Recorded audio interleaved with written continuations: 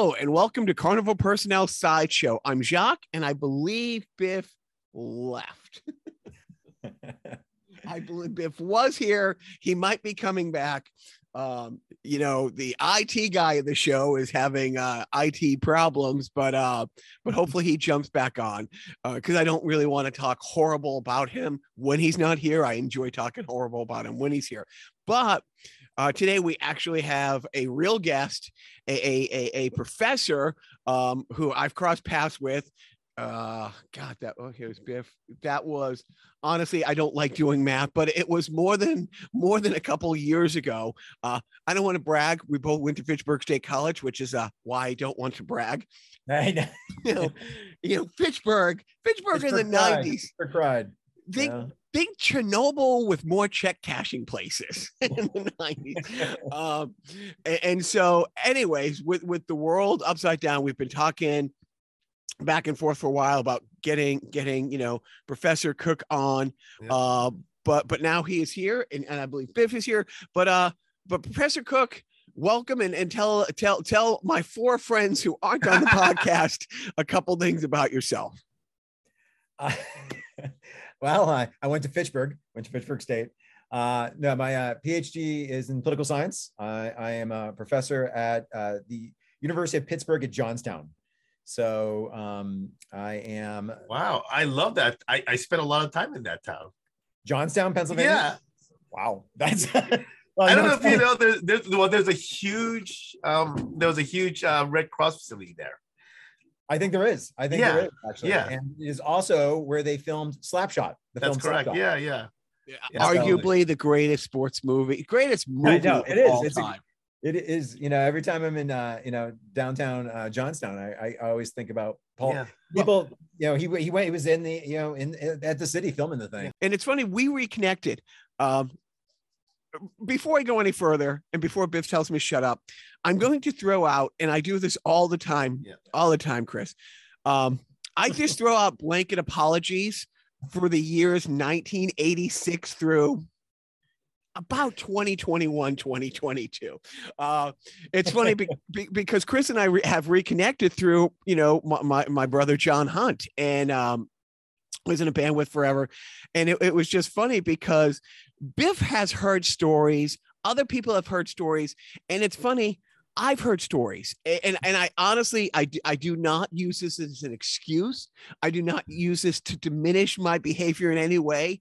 I have almost zero recollection of the years 1989 through 1995. And it's funny because I came back. I was living in LA about 10-ish years ago. I came back and it was great. Dan and I played this club. It was the first time my wife met Dan's wife. Dan was coming out once or twice a year to play shows. I was coming back. It was the first time the four of us were together.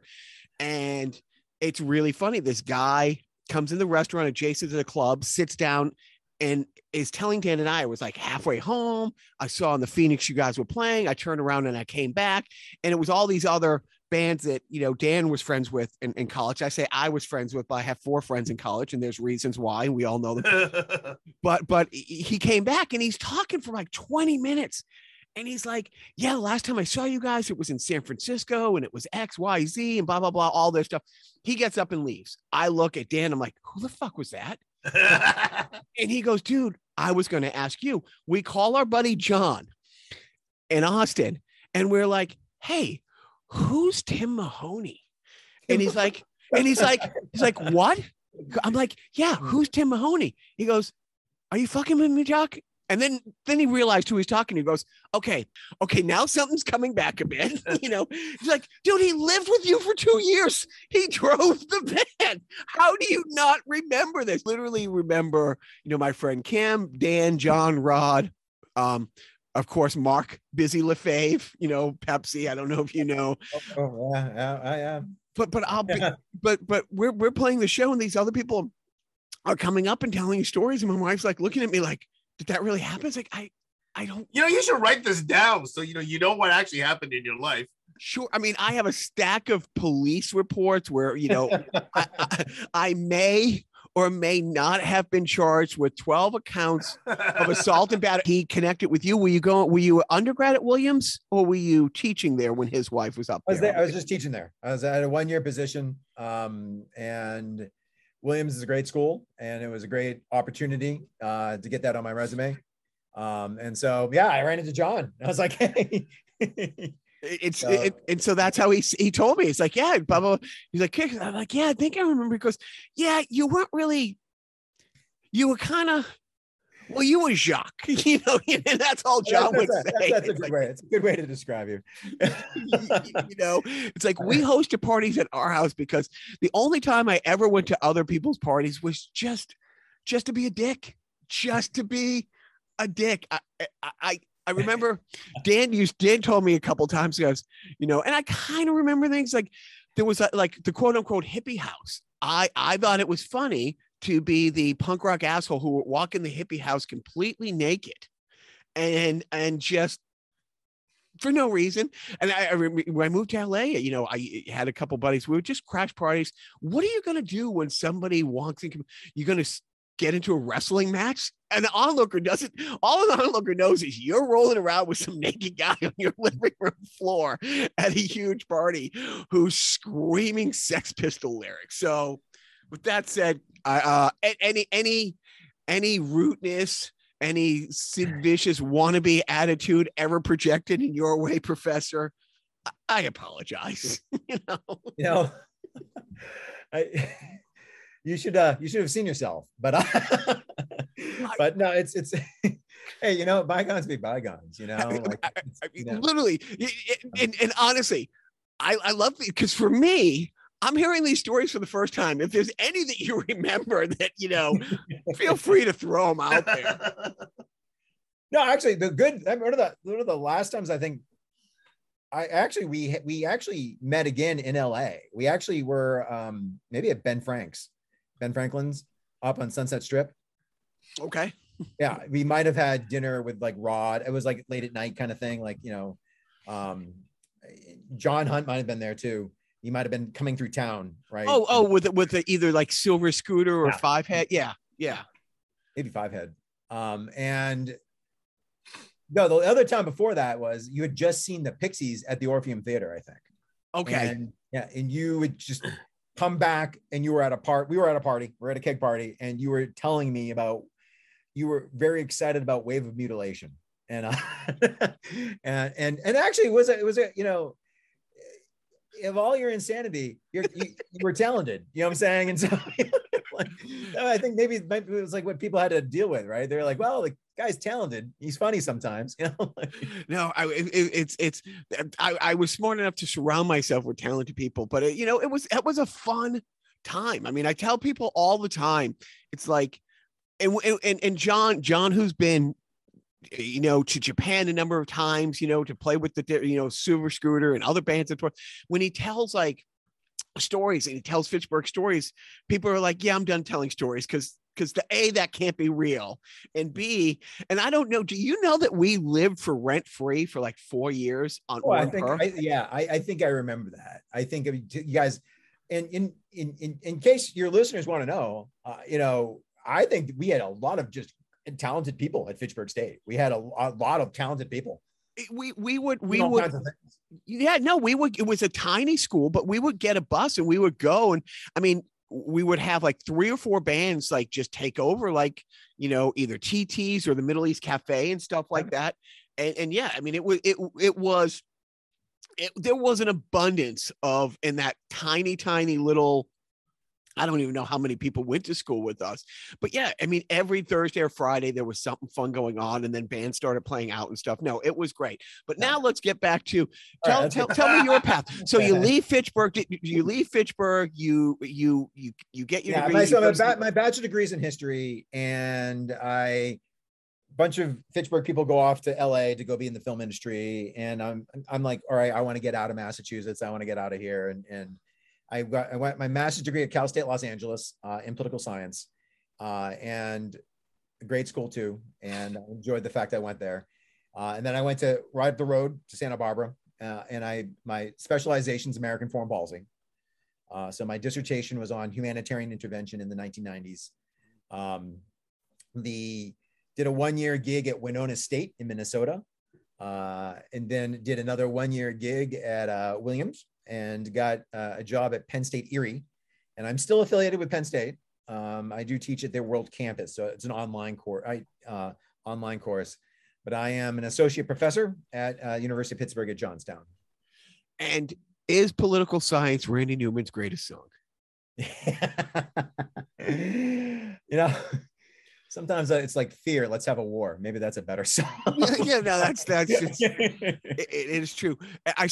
We'll throw out your Twitter handle every time we'll post it. I follow you on Twitter, and do we have any? So, what's the right way to say this? So, mid-50s now, and every time I hit like a 5-year plateau, there's a 5-year window underneath that I don't want to talk to. So when I hit 40, I didn't want to talk to anybody under 25. Like now that I'm mid-50s, it's a stretch. I love my nieces and I make exceptions, but I really don't want to talk to anybody under 35. You are teaching the youth of this great nation of ours. Do we have any hope, or is there's two ways to look, right that everybody's there's on two ways to look at it, right? Is that sometimes, I'm 50 and sometimes I'm like, all right, like we're doomed, right? These kids can't put their phones down. They can't, I'm saying, they can't do their work and they don't do the readings. And then I remember I went to Fitchburg State, right? And all I have to do is try to remember my friends in college and realize that they didn't do the readings. They didn't, I'm saying? Yeah, however, I went to, I have one of my colleagues is, he's 78. And I was like, hey, do you feel that students are getting dumber? And he laughed. He laughed at me and said, I started feeling that in 1978. And so I remember that. I keep that in my head. I just remember, okay, I'm just getting older. They're probably just staying the same, Well, I remember, this was vivid. This is really vivid. I remember Rod coming home from school and saying, you guys got to come check this out. There's a pro-war rally going on down at the Quad right now. That's right. I remember that. Do you remember the nuke Iraq thing that was hung out of the Russell Towers window? Yeah. Oh my God. No, seriously. And I remember Rod just doing this impression. I mean, of all the things I do and don't remember, Rod's like, there's some girl talking. It's like, my uncle fought in Vietnam and he thinks we should go there and kick some ass. It's like, and like me moving to Qatar, can you point that place out on a map? Can you tell me what? And honestly, I mean, it's funny because I took film, so there was no math, there was no reading. I didn't have my book. I didn't go to.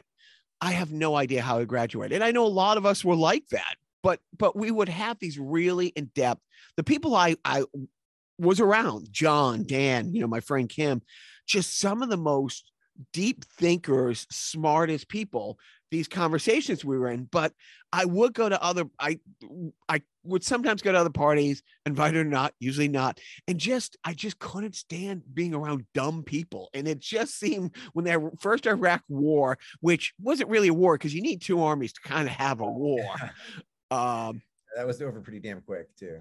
But it's like, and now I follow you on Twitter and other things, and some of the stuff that you post and I've seen, it's like, I don't know how I could be in a room with a bunch of 21-year-olds.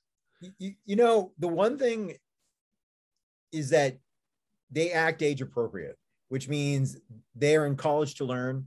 And if they ask what I would think is a stupid question, it's not a stupid question because they asked because they want to know. Right. I mean, they don't know. I mean, that's why they're in college, right? They've come to college. I do not know what goes on in high schools. Right. So they show up in my classroom and they'll ask a question. And part of me is like, what? And then I'm like, oh, you know what? They had the guts, right? The balls, right? To ask that question, and guess what? Probably half the other students probably wanted to ask that question. And that's the way I look at it. I think,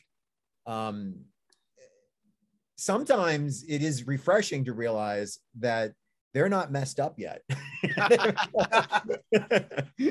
they may someday, but no, they're I teach a lot of gen eds, right? So I get a lot of non-majors. And so this is the only time sometimes in college that they're ever going to be in contact Right. with a discussion about the Iraq War, about Afghanistan, about, you know, how a bill gets passed in Congress, right, in American politics. And, you know, and it's and I try to take that seriously, right, because I don't think they're going to remember much of what you know, they're going to forget like 90% of what I said, but they're all citizens, right? They're all part of America, and they're all at some point in their lives, statistically speaking, going to participate by voting and, you know, and do those things. And hopefully something like rubs off on them. And that's all you can do, right? You know, I watched, have you seen the amazing documentary about WBCN? I've not. I've wanted to. I really want, because yeah, BCN was a big thing in my childhood too. So. Finally watched it. Yeah, you couldn't live within 100-mile radius of that station without, and it was the first of its type. But one of the amazing things is how integral on a national and international level BCN was at basically creating the Vietnam protest movement. It was, and I was like, wait, what? Really? These guys were, and then, you know, they were fucking babies. Like, honestly, the guy who started the station, you know, just drove around town, went to a bunch of local college radio stations, said, do you want to come work here? They're like, sure. And they end up and so you see the youth of that era, you know, and you know, during the Nixon stuff, and just how engaged and willing, like, you know, the city of Boston was, like the big colleges. I mean, you're talking hundreds and hundreds of thousands of people showing up and stuff like now. And now, you know, and again, I'm an old guy screaming, get off my lawn. But the problem is, though, here's the problem though, right? Is that I think part of the protest movement though is spurred on by a couple of events. And one of them is the change in the draft laws. Yeah. And a lot of college kids were not protesting when they had the college exemption.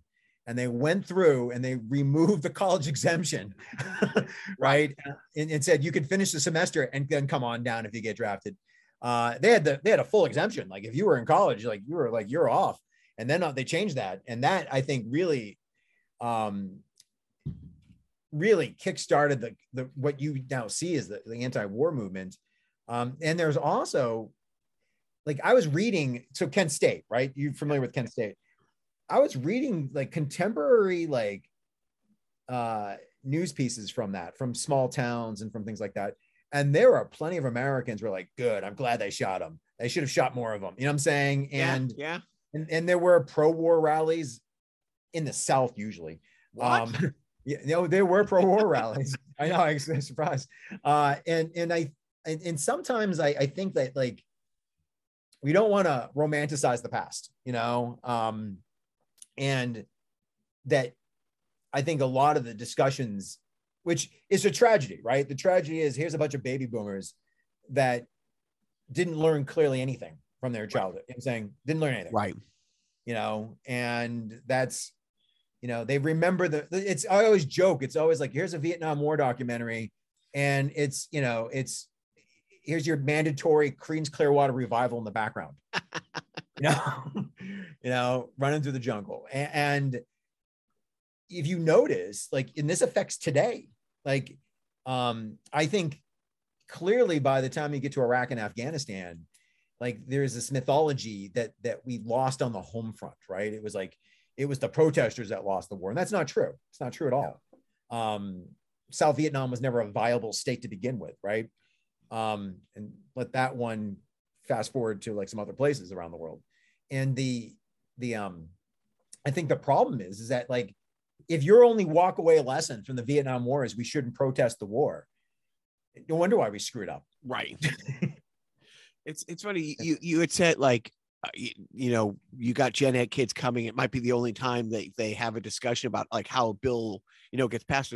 What do you think? And this is just, you know, I reached out to Chris several months ago because, you know, my friend Jenna, you know, who's an author and stuff, I do some TV development, said, hey, let's create something. And I kind of want your 2 cents on it, you know, a civic show. And basically it comes down to all these talking heads that you see on the different network, the percentage of them who don't understand how the levels of government work. And, you know, and they either they do understand, and then they're intentionally manipulating you or lying to you, right? Or they're all stupid. And no, I think one of the biggest dangers, like, and as I said, it's probably always been there, but the problem with social media is it's right there in front of you. It's like, there's always probably been this amount of stupid Americans since the beginning of time. But right now it's like, boom, right in your face all the time. What do you think the percentage of elected officials on this country, let's not say town, like dog catcher and stuff like that, but state senators, state senators and up, what percentage of them do you think could actually pass a freshman college civics exam? It's a tough one, isn't it? Right? like I don't have a lot of faith. You know why? Because it's like especially in state legislatures, like, these are some of the people that have come out with some crazy bills, and you're like, that's just not even possible. Like, you know what I'm saying? Like, that's not even like, what are you even doing? You know? And I think a lot. Yeah. Well, I guess let me ask you though, isn't that part of the the American spirit, if you will, like this whole idea that, everybody can do anything kind of a thing. And so, yeah, I know nothing about this, but I have a dream to, help my area do this because I'm ticked off at this, right? I mean, yes and no, right? I mean, yes, and in part of, I think some of the aspects of a civics class sounds counterintuitive, would be, this country is built on compromise, and there's good and bad, right? I mean, like, there's some bad compromises, but it's everything. All institutions are basically forcing you to compromise with people from all across the country. Right. And we historically in the United States, we had what was considered weak political parties. Like, you go to Britain, like, you are party first, your district second, right? And your party will bounce you the minute you do anything, right? Here, it's really, you can do what you want, right? I mean, like, you can go run for whatever. You can be a Democrat, Republican. If you win the election, you can still go off and do whatever you want. Yeah. We are becoming a stronger political party system, and it's not good, because we're losing the flexibility and the compromise that, your example, like, John Murtha was the longtime congressman for Johnstown.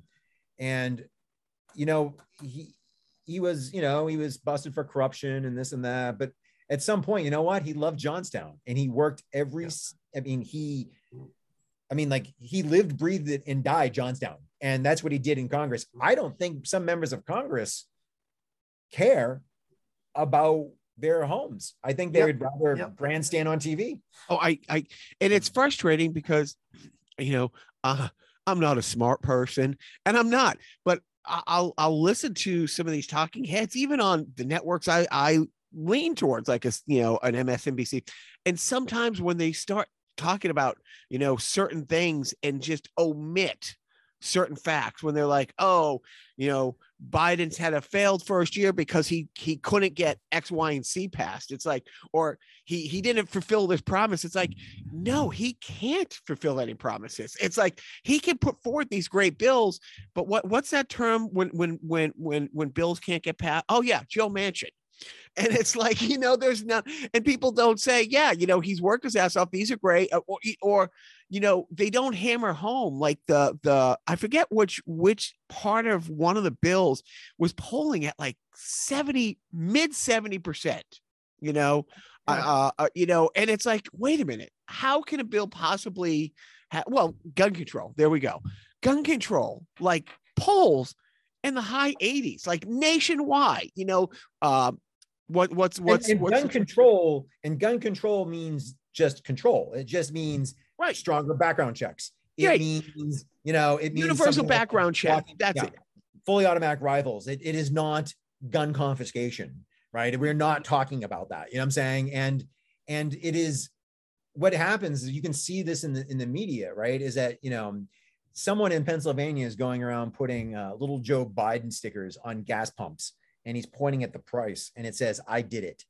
And you're like, no, the president of the United States does not control gas prices. But imagine thinking that he did. Right. Imagine being the person that actually thinks that. And when you're dealing with, with that, and you don't have, it is so, having lived abroad, And especially in like 2015, when the last election, that election cycle was happening, and people asking me, can that guy really run? He doesn't seem smart enough to be a president. You know what I mean? It's like, yeah, he can. That's, that's the thing. It goes back to Biff's point, right? This is America. Anyone can look, and if you want to go run for office, like, you go run for office. But at some point, you cannot speed up the process. You can't make things happen that are not in your, like, the president has limited powers, right? Actually, there's only so much a state legislature can do about the economy, and they, in some ways, I think they don't even care, because they're just off pontificating on the news or on social media, and for the votes and for the money. Right. Yeah, they're just shaking you down for it's like a giant grift, right? And that's all they care about. Like, yeah.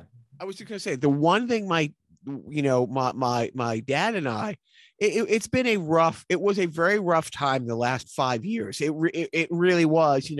My wife is first generation, Asian American, and the whole it was a tough time before the Kung flu bullshit, and then after that, so there's been a little less visits and stuff. But when I do talk to my dad about these things, we agree. The one big thing that we don't understand how it hasn't happened, except the people who would have to make it happen are the people who won't make it happen.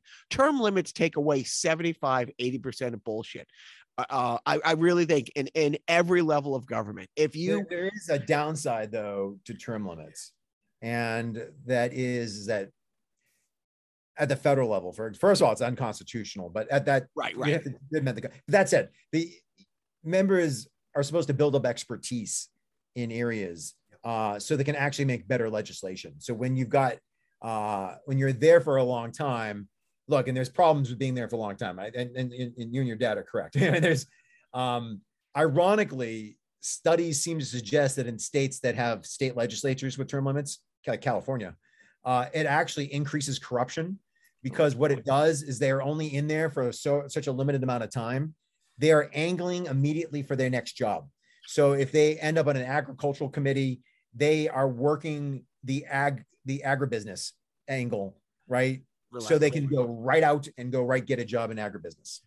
Yeah, I mean, isn't the issue really that the voters don't know, or they're easily distracted to look at the wrong things rather than to actually focus on things that will help them? Like, there are literally people who are voting for politicians that are voting against their interests, but because they'll throw the religion card or something like that, somehow they put that on the forefront.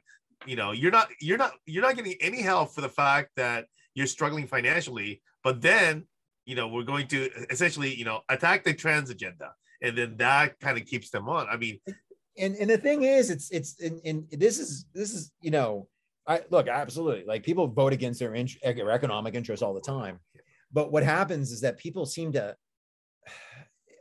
how would you say, like, their identity, the way in which they shape their identity, they're going to put those other social issues, for example, above economic ones. They're going to put value on that, and it's they will vote like, it's fascinating, right? Because at some point, if you go, and I live in a county that voted like 70% for Trump, right? Look, people have healthcare problems. People need infrastructure. People these are issues that everyone faces, and they're worried about, things. You're like, who's trying to take away your guns? Sometimes you have to realize, like, they value that. And in some ways, I think it's because they don't understand how system works.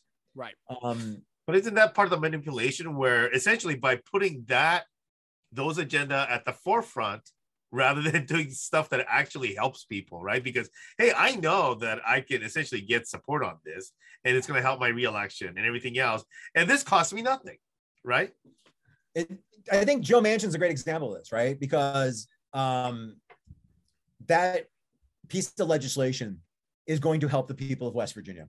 Yep. Oh, right. On our the governor came out incredibly strong for it, saying, "Yeah, we need this." And yet, Joe Manchin, who is probably the most conservative Democrat in the Senate, right? He's a Republican. Well, I mean, look at the state. Look at that. Yeah, but I mean, if you vote out Joe Manchin, it's going to be a Republican anyway, right? I mean, you're not going to get a more moderate Democrat winning that seat, right? That's not going to happen. Yeah, it's either going to be Joe Manchin or someone far more right. Right. Yeah. Right. And so, like, you got to like take it for what it is. Yeah. And that, and I know this sounds kind of, here I am like justifying Joe Manchin, but I mean, like, that's it's our system. You know what I'm saying? Yeah. Our system. West Virginia has an election, and West Virginia produces this. There are issues in which Joe Manchin is still a Democrat, and there are issues in which he's going to hedge his bets. You know, it's funny. My sister, her, it's funny. I'm an atheist, but she's been active in her church, and it was like going back like 10 years. There was some program that they part of that was kind of like Doctors Without Borders, where you just get on a plane and you don't know where you're going, and it's Honduras, it's wherever, this, that, and their group got on a plane. It's like 10 years and went to West Virginia, and the people in the group came back saying, I've been here, I've been there. I've never been to a more impoverished place. I've never seen, hungrier children in worse living conditions. And then you turn around and it's like every bill that gets put in front that could help these people, vote it down. It's like, wait, your children are like the tax credit for, that he single-handedly kept from being a permanent thing. It's like, dude, which lifts people up out of poverty, which actually, it means nothing to someone in my income bracket. It is the world to a mom with kids. and it's just crazy because it's like, I live in Massachusetts now. California's really home. We go back and forth. The social safety nets in California and in Massachusetts are crazy. They're just, my mom-in-law, she got sick, a few years back, and just seeing what the state did. It's like, and it's funny because most of her caregivers lived in New Hampshire, and their plan is, they live in New Hampshire because of the tax, reasons, but they plan to move to Massachusetts when they retire, knowing that the social service is here. You know what I mean? And that's the thing. It's like, when the politicians run about how awful places like California and Massachusetts are, it's like, dude, you are a failed state. Like, West Virginia only exists because it's all relative, but it's all relative, right? It's all relative to, like, because it's awful to them because they might believe they're going to be surrounded by these, coastal elitists and stuff like that, right? I mean, that's their nightmare, right? Not, right? And so there is like this. It's hard. It's hard to wrap your head around it sometimes, and then you say, there are people that are just literally, it's the way probably the best way to describe it is that the world's changing. It always has, right? But the post-industrial age, which is speeding up, right? If you think about the industrial age, and in our lifetime, the political parties reflected the coalitions and groups of the industrial age. It was dying at that point, but it was like, the Democrats represent labor unions, right? And the Republicans represent business owners, right? And there were a lot of social issues which were all there, but weren't talked about, right? And so, if you went back to 1972, I don't know what Richard Nixon thinks about gun control because he really didn't talk about it. You know what I'm saying? Like, right. I don't know what Lyndon Johnson thought about gay marriage because it just wasn't it was an issue, but it wasn't talked about by anyone, right? And so the post-industrial age it's fried. Like, our domestic politics is fried. Everything is up in the air. Everything, like, there was some guy running in Washington, I think, for the Washington state legislature, and he sounds like a Marxist, but he's actually endorsed by President Trump. And you're like, he's like, there's the corporate elite, saying we need to overthrow the corporate elite and, for the working class. And you're like, you just said you're there for the working class to overthrow the corporate elite. Like, how on earth can you be a Republican? no, none of that matters. And you know, I want to talk. I don't want to talk about Ukraine, but we will in a second. But the thing is, when you know, yeah, the scary thing is, I mean, it's scary when you have. When we were in college and you were, you know, studying political science and stuff like that, and you know, your background in history, did you ever envision 30 years later that we would have open white nationals leading a party, like absolute and not unapologetic white nationals leading a party? That Nick Fuentes guy, like, no. Like that, just Marjorie Taylor Greene. I mean, just I don't know what I mean. Like there is, like, and if you've seen some of his YouTube videos where he is much more explicit in like denying the Holocaust, it's disgusting and it's wrong. And you know, and I'm speechless sometimes because, you know, people can disagree. We can disagree about policies. We can disagree about where should the tax rate be? We can disagree about this or that, right? That to me, like, you know, like I get, you know, Massachusetts is a very Catholic state. I understand the abortion debate and how serious it is. But to me, there is absolutely no denying the Holocaust. Like I'm saying, like you. Yeah, no, there's just certain things, you know. No, there's just no, like, you know, like. And you know, and then you just look, it's like, the absolute lack, and this coming from me, shocking, you know, for me, it's like, for me to say the absolute lack of decorum and civility, you know, just last week at the State of the Union, heckling the president as he's talking about his, you know, and using dead son and using casualties as a prop. I think that's disgusting too. Like they not only were they interrupting the president, but they were just like, yeah, it is, you know, I sometimes, and it's weird, right? Because I would not have voted for Reagan. And the first election I could vote in was 92. But I show them Reagan speeches. And in those speeches, Reagan is contradicting the positions Trump has taken. Yep. One. And two, he's using complete sentences. Right. Well, the Bush Reagan debate is regarding immigration is absolutely right. That's like like people have no idea. Like I bring this up to them, it's like, yeah, I don't think you understand how the party has changed on this. Yeah, and both of them are actually talking about a fundamental business issue, right? Yes. Yeah. It's like labor. In fact, I think Bush in that debate talks about labor needs.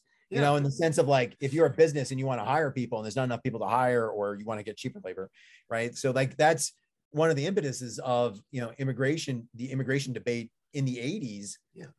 You know, that's just, I mean, Reagan signed that, you know, pathway to citizenship. Yeah. The amnesty is a Republican, you know, immigration amnesty is a Republican, you know, bill. It's something that they push through, and it's like, it blows people's minds. It's like, I mean, you drive from LA to San Francisco and you see who's working that 400-mile strip of farmland, and it's like, if we didn't have immigration, your $2 salad at McDonald's would cost $40, and it's like, it's there's just no, it's absolutely insane. So are you serious, Jock? You cited McDonald's salads? Well, I couldn't think McDonald's salads. Biff, I mean, have you literally, how many times have we eaten together? Have you ever seen me eat a salad? Now, the funny thing is, Chris, you might not, even before I got to Fitchburg, I'm a vegetarian who has never eaten a salad in my life. And yet you look this good, Jock. How do you do it? I know that's the next question, but big t-shirts. But seriously, it's like just the lack of basic decorum and civility. It's funny because my sons got into watching The Office over the pandemic, and my oldest one, I'm dead serious. Start to finish, he watched every episode probably 6 times during the pandemic. Then he gets back to school, and it's junior high. You know, junior high is the worst age. It's the worst age. It's high school sucks. College is what it is, but junior high. And I reminded him, it's like, there's always going to be a Dwight, buddy. There's always going to be a Dwight, no matter where you go. We can move schools.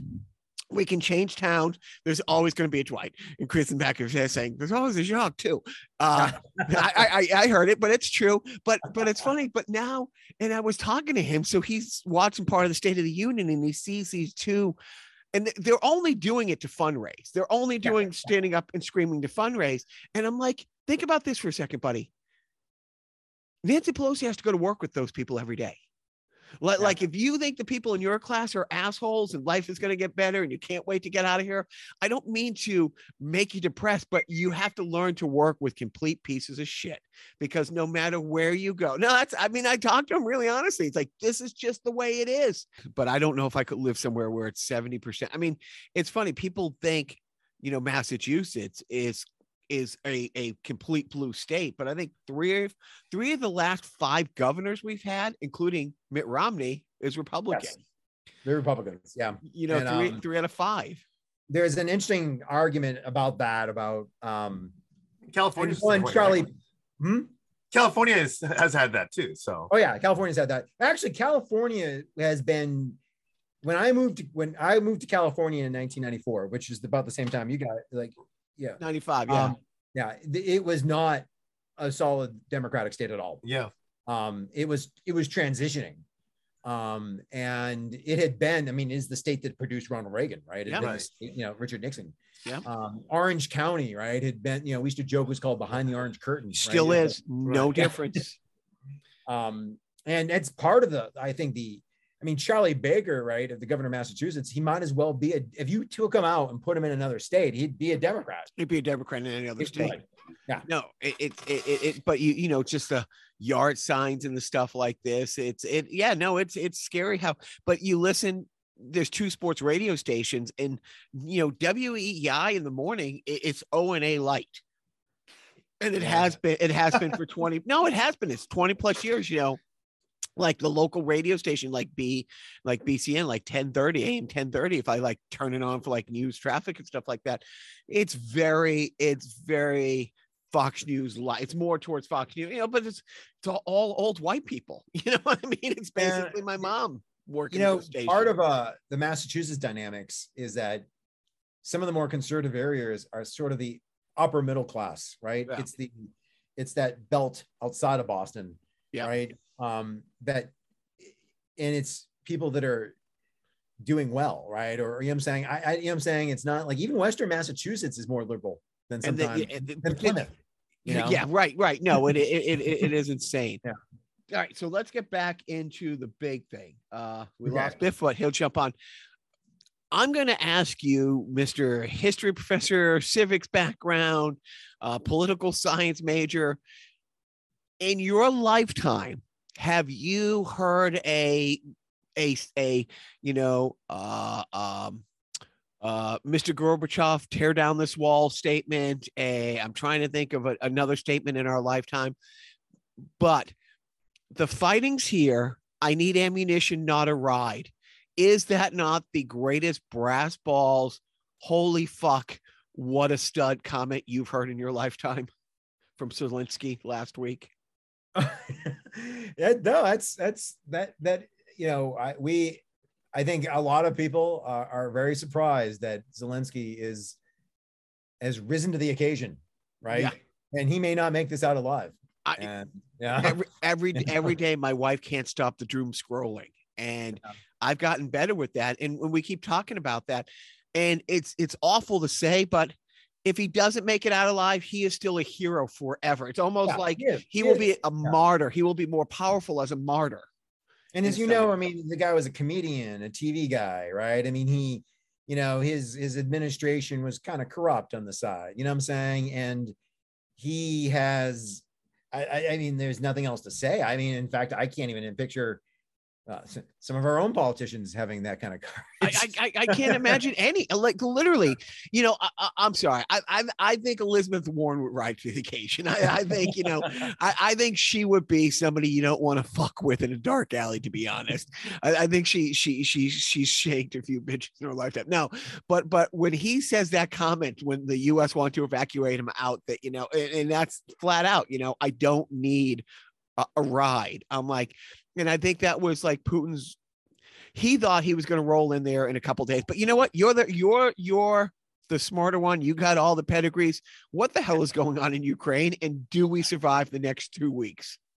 Should I stop going to the gym and just eat all the chocolate cake and ice cream I want? No. You lay off the chocolate cake. You know, okay. Well, I mean, you know, the interesting thing is that the Ukraine has had issues now for years, right? I mean, it's about 8 years. Those two little Russian speaking Russophonic provinces seceded, right? And it was like 6 years ago that Putin took the Crimea Peninsula, right? And basically rolled in, held a bogus referendum. Well, they probably would have voted to join Russia, let's be honest. But I mean, like that, and it was vexing for the Obama administration, right?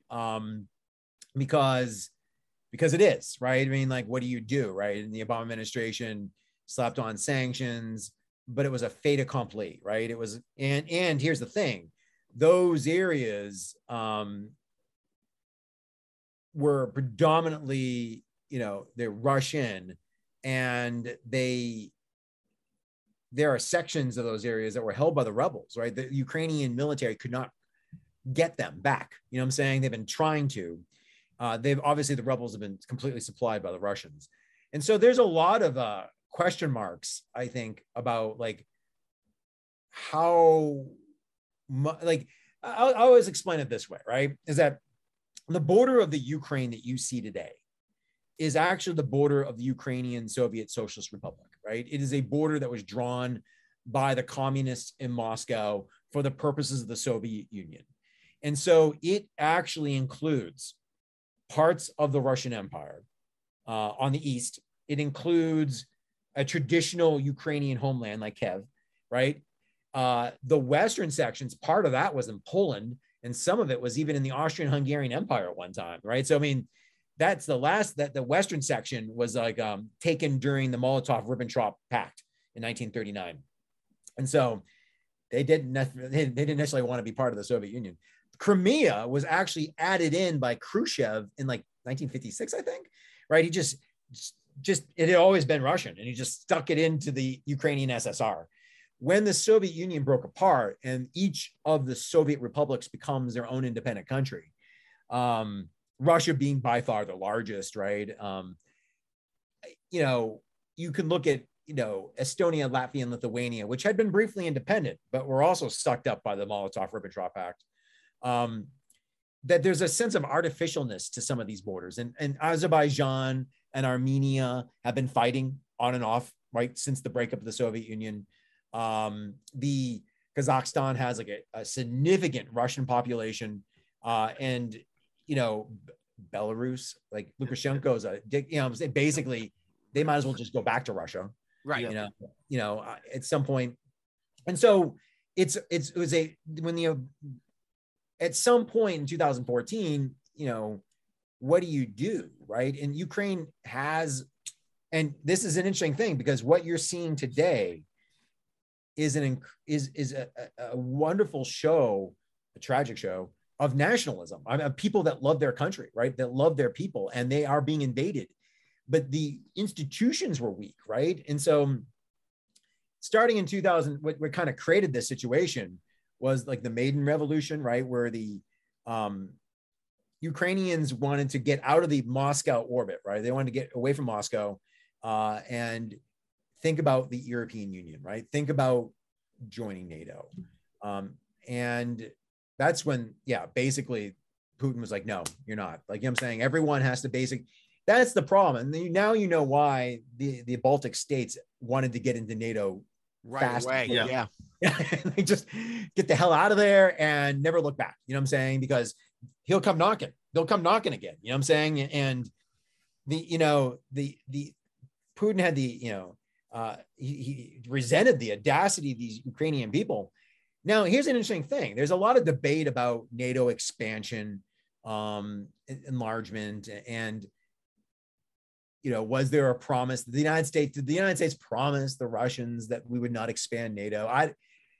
That's neither here nor there right now. to me, I thought this was going to be a typical negotiating ploy. He's putting his troops on the border to get concessions to wring concessions out of the West and the Ukraine, right? Ukraine is not ready to be in NATO, or it wasn't a few months ago, right? It wasn't, there are other things that have to get in order before you'd be allowed into the military alliance. And then I'm like, okay, he's not going to invade the Ukraine, right? He's going to, if anything, right? And the Moscow, well, their fake parliament declared that it was going to be a peacekeeping mission. They'll go to the breakaway republics and just stay right there, right? They'll go into the areas that had already seceded. It's still wrong under international law, yet it's still murky enough that would be impossible for the West to really come down hard. You know what I'm saying? Because they would go to the areas that are already controlled by Russian rebels and say, okay, we're here to help. No. And his speech, like the night before the invasion, where it's this long rambling speech where he starts talking about the Ukraine aren't even a real people and this is all Lenin's fault. Dude, that worried me. And it did worry me because one of the examples of international relations is an idea that states are rational actors. Now, there's caveats to that, but I mean, right. States, don't do things to blow themselves up, right? And his rhetoric, where you're like, okay, like, are you signaling to the Russian people? Are you talking to the Ukrainians? Are you talking to yourself? Because that invasion, like, he made a gamble, and what a horrible miscalculation on that guy's part. You know what I'm saying? Like, but that speech though, it was striking for me also because I've always thought that Putin was really, like a closer to Xi Jinping than, Kim Jong, Un, right? But now I'm thinking, maybe I had him wrong, right? No, I agree. I think, we always, a horrible guy, but a rational, right? You know what I'm saying? A rational actor that he had even built up, like, he'd even contemplated, he even gamed out sanctions, right? To a point, right? He'd even thought about that ahead. But the idea that, and this whole thing to me would hinge on a blitzkrieg attack where the Ukraine goes under within 24 hours. Zelensky has fled or is dead, and you've got a puppet Russian, and then you just taunt the West, and then you say, all right, you know what I'm saying? Like, and this collapsed, in the face of Ukrainian resistance, and those sanctions will take time to kick in, and they're already kicking in, but it will take even more time to some of them to kick in. I mean, in some ways, what the question today to me is that how much do the Ukrainians want to lose, and what do the Russians really think they're winning? Right. That's it. The sanctions will take time, but some of the stuff that won't take time is like, credit cards saying, yeah, we're not doing business with you. The different sports leagues around the world saying, yeah, you're not coming to the World Cup, period. At the end, you're not, throwing the, for paying to have to, to throw the Paralympic Russians out of the Paralympic Olympics that were starting this week. I mean, that's the stuff that hits home right away. And it can't hit North Korea, because North Korea is like an isolated hellhole, right? So like they don't have credit cards there. You know what I'm saying? So those, in some ways, this sanction is for so long, right? Like this, people inside the Soviet Union just wanted to be part of the world, right? You know what I'm saying? Like, yeah, they just, and like if you wanted to go listen to rock music, you had to go to some back alley and buy it off the black market, right? I mean, like, a Sex Pistols album, right, would be sold to you as a bootleg, right? And yeah, these kind of sanctions are going to hit. And I do feel bad for the Russians that want change. You know what I'm saying? It's going to hurt them too. But I think it's at this juncture, you're like, to Putin, like, what are you doing? Like, what for what? You know what I'm saying? Like now there's like a total media blackout in Russia. They're shutting down. He had vestiges of independent media that were sort of allowed to kind of do things, but they're all on a leash. The leash just got yanked, But it's not an information bubble the way, say, China is, right? So, I mean, the internet is still relatively open. So, yes, I mean, the information does get out there. Yeah, their connections to the West are different than China's. Yeah. Too, right. And so there's much more, I mean, Russians see themselves as Europeans. And so the Ukrainians especially see themselves as Europeans too. And yeah, China can weather different storms differently. Yeah. And it's got a, once again, I do not appreciate the Chinese government, but it's much more, it runs a tighter ship. Let's put it that way. Like, the controls in that country is ridiculous. Yeah. It is. It is. Yeah. And that's not, I mean, like he's basically, you know, I think the other kind of, I think, striking thing about this is that the Europeans have really been united and on the same page with the United States on this. Yeah. Because if you were looking at the news in the lead up to this, you're like, is the US being overly aggressive in its estimation? You know what I'm saying? Like, you know, there was a lot of talk that maybe, you know, Putin is not going to invade and you know, you know, is there sunlight between Biden's position and the European Union's position, right? Or the member states of the European Union. And Germany has just been gung-ho about this. And remember, they rely so much on their energy needs. Absolutely. Right. Yeah. It's big for them to say, you know, and I asked Hunt, you know, who, you know, spent a good deal of time in Germany in his life. Do you think Angela Merkel would handle this any differently, or do you think they would pretty much how it's being handled now would be? That's a good question. No, that's a really good question. And this chancellor is so new.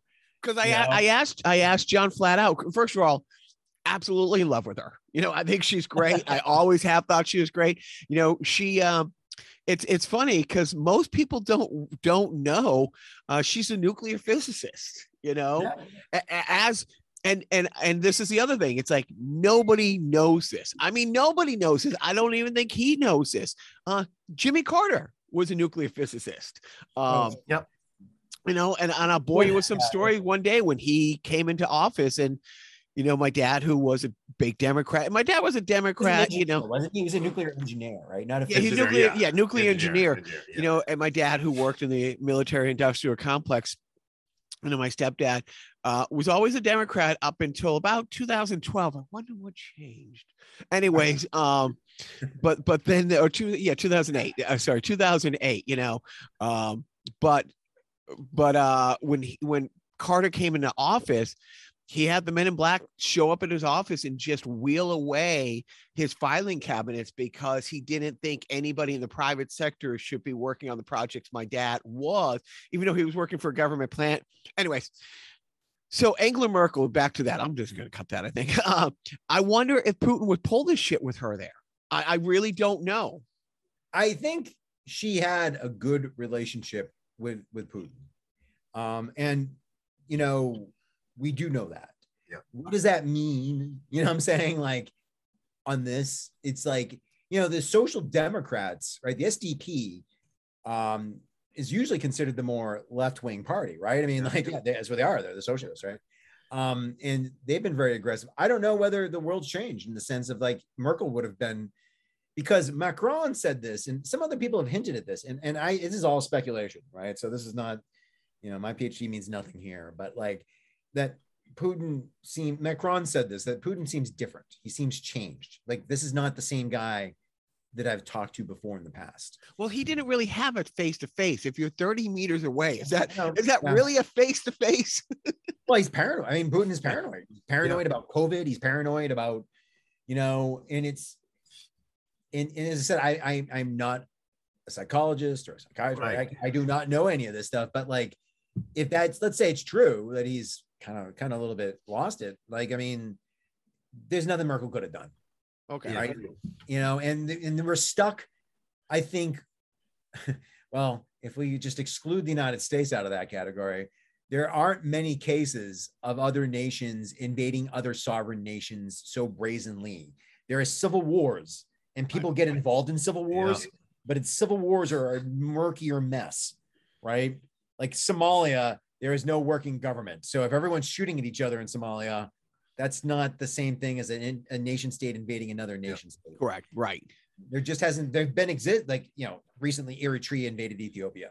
You know, they do exist, but they're not frequent enough. And this is Europe. And yes, feel free to add in the horrible bias that the West has for Westerners. Correct. You know no, it is what it is. No, it's, and so where do you, so usually, and I'm thinking this in real time, Biff, I haven't thought this out till just now. Usually what we do, Chris, is Biff and I talk every 2 weeks. Well, we talk all the time, but we record every 2 weeks, and we record a regular show, and then we record, a side show, and they're, always different. And this was going to be posted like a week from this Monday because of the relevance and the timeliness. Yeah, we should do it this week. We should definitely do it because I want to ask you, Chris. I mean, what do you think? So we're recording this on Saturday night. It will drop on Monday morning. Just in the next, by the time this drops, I mean, how much longer do you think this goes on? What do you think the end game is? And do you see Putin pushing into a NATO nation at any point and forcing? I mean, I can be wrong, right? And you could air this, and there'll be like troops in Poland, right? Right. I don't see him intervening in a NATO nation at all. Yeah. And he does not want that. He wants Ukraine. Yeah. And I think he wants the whole thing, right? In the sense of like, he wants a puppet government. He wants Zelensky gone. Yeah. He wants to cough up some guy that will say, they may even partition the country and give part of it back to Russia or whatever. But like he is all in. And it's at first you want to say, is there a way for him to save face? Right. You want to say, is there a way? Yeah. I don't know. I don't think so anymore. I think that it's going to be his funeral someday for this, right? Someday, like, the people in Russia do not understand the connections, the historic connections between Ukraine and Russia are obvious, right? Yeah. I mean, there's shared history and culture, and Kiev, is a historic city to Russians, right? I mean, it is, the shared history is just, I mean, it just goes beyond saying. But like, if his plan is just to smash it all into the ground to win, like, and then put in a puppet government, what's going to happen? You're going to have years of terrorism in the major cities. You're going to have some insurgency out in the western part of Ukraine that's going to always have a never-ending supply of weapons, right? And like, it's going, and then you're going to have the economic ramifications keep going on, because part of Putin's success, and there is a fan base for him, and there are definitely Russians that love him. I don't know how many people in the GOP who love him. So. I know. And he's a genius, Jack. He's a genius. I've heard that. I've heard that. Yes. That's, I mean, and that's like, it's a crazy thing. I think. Well, don't forget, Roger Stones has a Nixon tattoo on his back. So, despots always have their fan base. Russia in the 1990s is a catastrophe. I mean, there is, the economy has completely tanked. There's gunfights in the streets of Moscow. Like, I mean, like, just, gangs, the organized crime, which still exists. And so Putin just came in and just like, basically just like, and he got the economy back. And some people are like, okay, that's good enough for me. Like law and order and the economy. Right. Nothing else. Sure, a few people fell off. He's kind of like Rudy Giuliani. Yeah. Yeah. We're probably old enough. We're probably old enough to see the old Times Square, right? Yeah. The New York crime rate yeah. in the 70s is astounding. Like, you know what I'm saying? When you look at, like, it's impossible to even think about, right? But like downtown Manhattan, like where the World Trade Center was just a rundown, horrible place, right? Yeah. I mean, and I don't want to ever give Giuliani all the credit for that. No. Yeah, but you're right. I mean, that's the perception, right? Yeah, exactly. Law and order, and this is what the Trump campaign was trying to press into 2020. It was, the cities are out of control, right? And you need law and order, right? And it didn't work, right? But that's where he was going with that too. That's important. I mean, like there are a lot of Russians and they're nationalists and they love Russia. And they may or may, some of them may or may not have mixed feelings about, and that's the kind of the odd thing. I'm like, what is the Soviet Union to you? Right. And you like, to us, it's like, oh, it's the evil empire, or, oh, it's communism. Like, people, I keep hearing some people call Putin a communist. I'm like, dude, this guy's not a communist. No. Communist? No, he's running an oligarch. So just before we start recording, or maybe it was a few hours ago, but sometime in the last 24 hours, Putin has said that sanctions are a declaration of war. Yeah. And now he's really doubling down on that. Does that, do you think over the next day, week, however long this goes, do we give more support and more sanctions, or where do you see, this wrapping up? A week, a month? It will never wrap up, but yeah. Like you said, and do you think Zelensky survives? Well, politically I hope he takes off to the Carpathians and hides out and leads insurgent raids. I don't know. I think I almost don't want to predict, right? Because it's so hard. Like, without direct military aid, the Ukraine will eventually collapse, right? The Russians, no matter how inept, and actually, this is a giant show to you about how useless, how I think weak the Russian military really is. Yeah. Power is relative. So compared to the Ukrainians, they are technically on a piece of paper more powerful. But if you're looking at like them fighting another major state, and so the Ukrainians have fought bravely and valiantly. And though I would like to think, like in some sort of like movie, like they come out at the end. Red Dawn, Wolverines. I don't know. You know what I'm saying? And I wouldn't want to go to predict that they're going to win. But this isn't over. And you now have the contours of the 21st century, of international relations in the 21st century. It's going to be an axis with Russia and China. And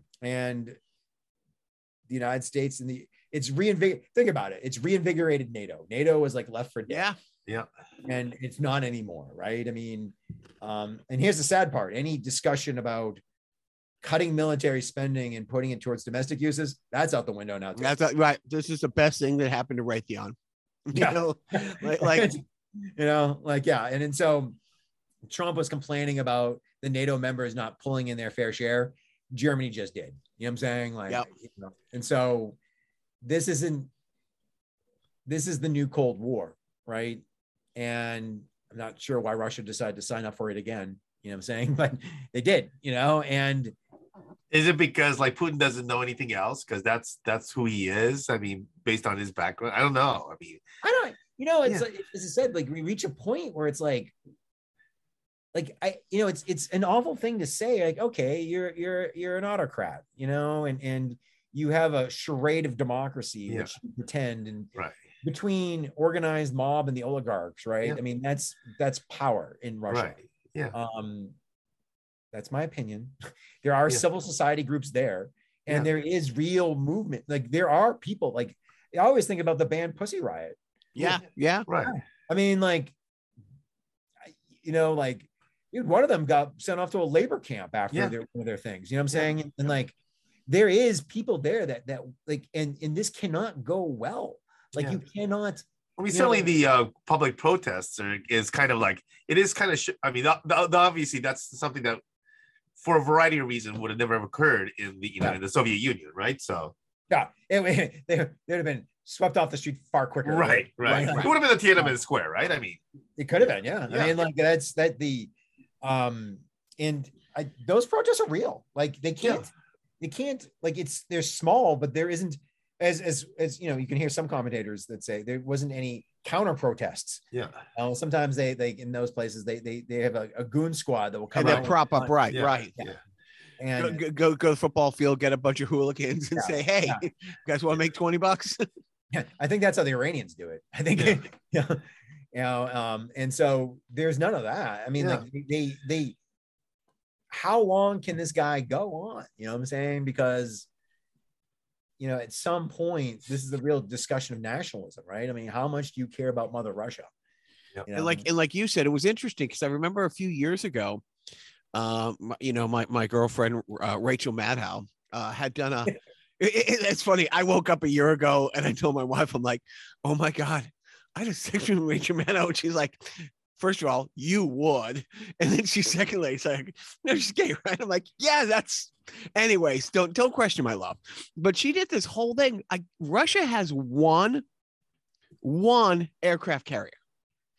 And it is followed around by 2 tugboats to push it from point A to point B, and one of it has all these spare parts, because that's how basically, it is. It's so old and decrepit. And to find out, when they roll in and that the Ukrainians put up more of a fight, that the average, Kryzhak and Biff said, yeah, I'll give me a gun, I'll fight, you know what I mean? Versus, and they didn't get, but it's to show in real time that it's like, yeah, they're not really, putting all their weight behind it. But the fact that they've had these losses and these casualties and these, it really does show that, yeah, they are a power. This isn't my specialization, but I am not, I have never been convinced of the fighting prowess of the Russian army, and that their solution is just to level things when they can, right? Get to Aleppo, Syria, right? Get to Grozny, right? And that's it. And these are smaller forces. I mean, who are they fighting in Aleppo? Rebels, right? Who are they fighting in Grozny? Rebels. And they're, this is not a justification for war, please. And make sure I never get edited to make it sound like it. But the U.S. has been constantly at war for 20 years. And this constant replacement of equipment, there's an innovation of new equipment. There's new, and so like, even when you don't use your armored carriers, and for years on end, and then they're like in the cold, and then you leave them there in a giant convoy, they're going to run down. I'm saying they're going to break, and there is, I think the original strategy, right, was going to be this shock and awe blitzkrieg, and they would all just run away, right? That all the Ukrainians would just run away. This is something that I thought was fascinating, was that there is, I think, enough Russians who actually believe that Ukraine has been captured by Nazis. You know what I'm saying? Right. Yes. I don't remember a lot of Jewish comedian Nazis running around, and how great is it that the guy who couldn't post enough selfies of him riding a horse bareback is being stonewalled by the voice of Paddington Bear. Like, you gotta love the fact that Zelensky, who did the voice of Paddington Bear, and the Ukrainian version of that, is the one who's leading this fierce resistance again. And it's funny because Russia hasn't been a world power.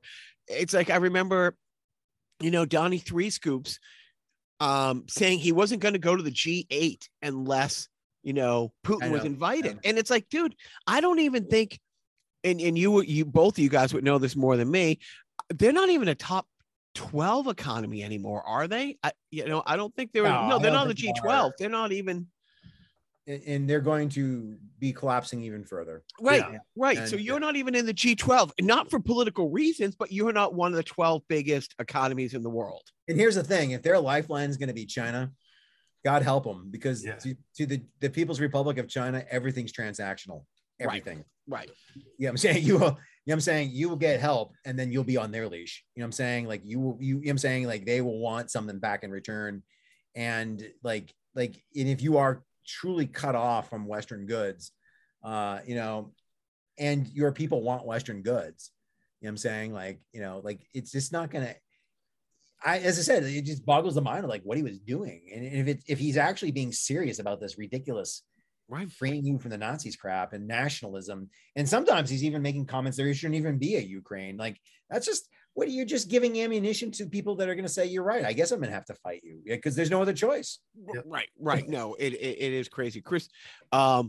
I'm going to find excuses to bring you back on because I feel like I feel smarter talking to smarter people. You know, that's why I started this podcast with like my friend Joe, who's smarter than me, and then Biff and all that stuff.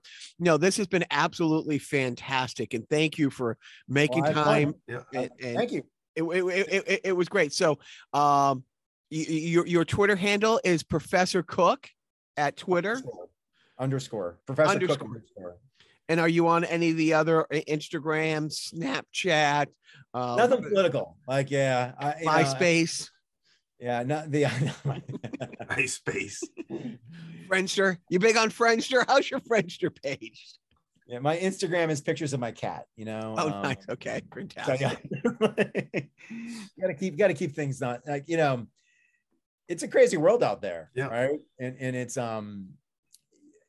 it's a different. I'll tell you what. Like, let's hope that this will resolve itself. Hopefully, you know, in the most the way that loses the least the people don't die. You know. Yeah. So we you know, hopefully we have you back on to talk about how the whole world came together and straighten this all out, and definitely before the midterm elections, because I would like you know, your insights on that. You know, I lose almost as much sleep over that as I do this. You know. And I shouldn't. Like, there's part of me that always says, it's like, okay, my home is Massachusetts and Los Angeles. I'm a middle-aged straight white guy. I think it's gonna work out for me. But I'll tell you, like, my worries might be kind of paranoia, but I'm thinking, like, is this one of those things where China's looking at this and says, yeah, here, we're gonna take some lessons learned from this because we're eventually gonna go into Taiwan. Right. So, like, 100%. Yes. I don't know if it's actually even tied or not. Obviously, Chris, you would know, but you know more than I would. Well, you know, I'll tell you. In fact, there is some discussion on this, and I think I've always argued this for years, and I think that the Chinese would invade Taiwan the day that they can invade Taiwan. Right. At some point, they'll give them an ultimatum, and Taiwan's a fascinating place, actually, because there's an entire generation of people that have no memory of they have no memory of China. I'm saying like they're Taiwanese, like they are actually like they're ethnically Chinese, but you know what I'm saying they're Taiwanese. And the Republic of China is no longer, you know, Chiang Kai-shek or, you know what I'm saying? So but I've always felt that and it's hard to invade an island. It is difficult. And that has always been the saving grace. That's kind of like that's how they even survived the Civil War, right? By being on that island. And once again, I have to always put the caveat, I do feel bad for the ethnic Taiwanese people that were there. They're indigenous peoples of the island that got screwed. But anyway, I think when Beijing looks at this and President Xi looks at this and realize that the West is willing to flush their own economies down the toilet, that is frightening to him, because, you know, I think there is a very realpolitik aspect to Beijing, and is a very calculating thing. In fact, I did talk about this on Twitter, and it's something that really, their abstentions at the United Nations over this issue is infuriating to me, because the Chinese have spent decades being Johnny One Note about sovereignty, right? Never shutting up about, don't tell us what to do, right? Like, it's you do your thing, we do you know what I'm saying? And to sit there and allow one sovereign nation to invade another sovereign nation, and then all of a sudden clam up like that, like, No, and thank God we don't have that in our country, that you have a group of people screaming since Roe versus Wade that, you know, forced pregnancies, and a woman doesn't have a choice, you know, even if she's like, you know, raped into pregnancy. And on the other hand, it's like, are you ready for that Supreme Court decision right before the election? But then on the other hand, the same people screaming that are saying, yeah, I'm not going to take this vaccine. It's my body. The same people who are screaming, my body, my body, my body. It's like, oh yeah, that woman has to carry that baby to term, you know? So yeah, no, the hypocrisy of China and for India to abstain too. It's like, Dude, they might have a more practical reason. Yeah. Most of India's weaponry comes from Russia. right. Yeah. Yeah. So like they may have a more strategic look at this. That they also historically have tried to always play Russia off against China.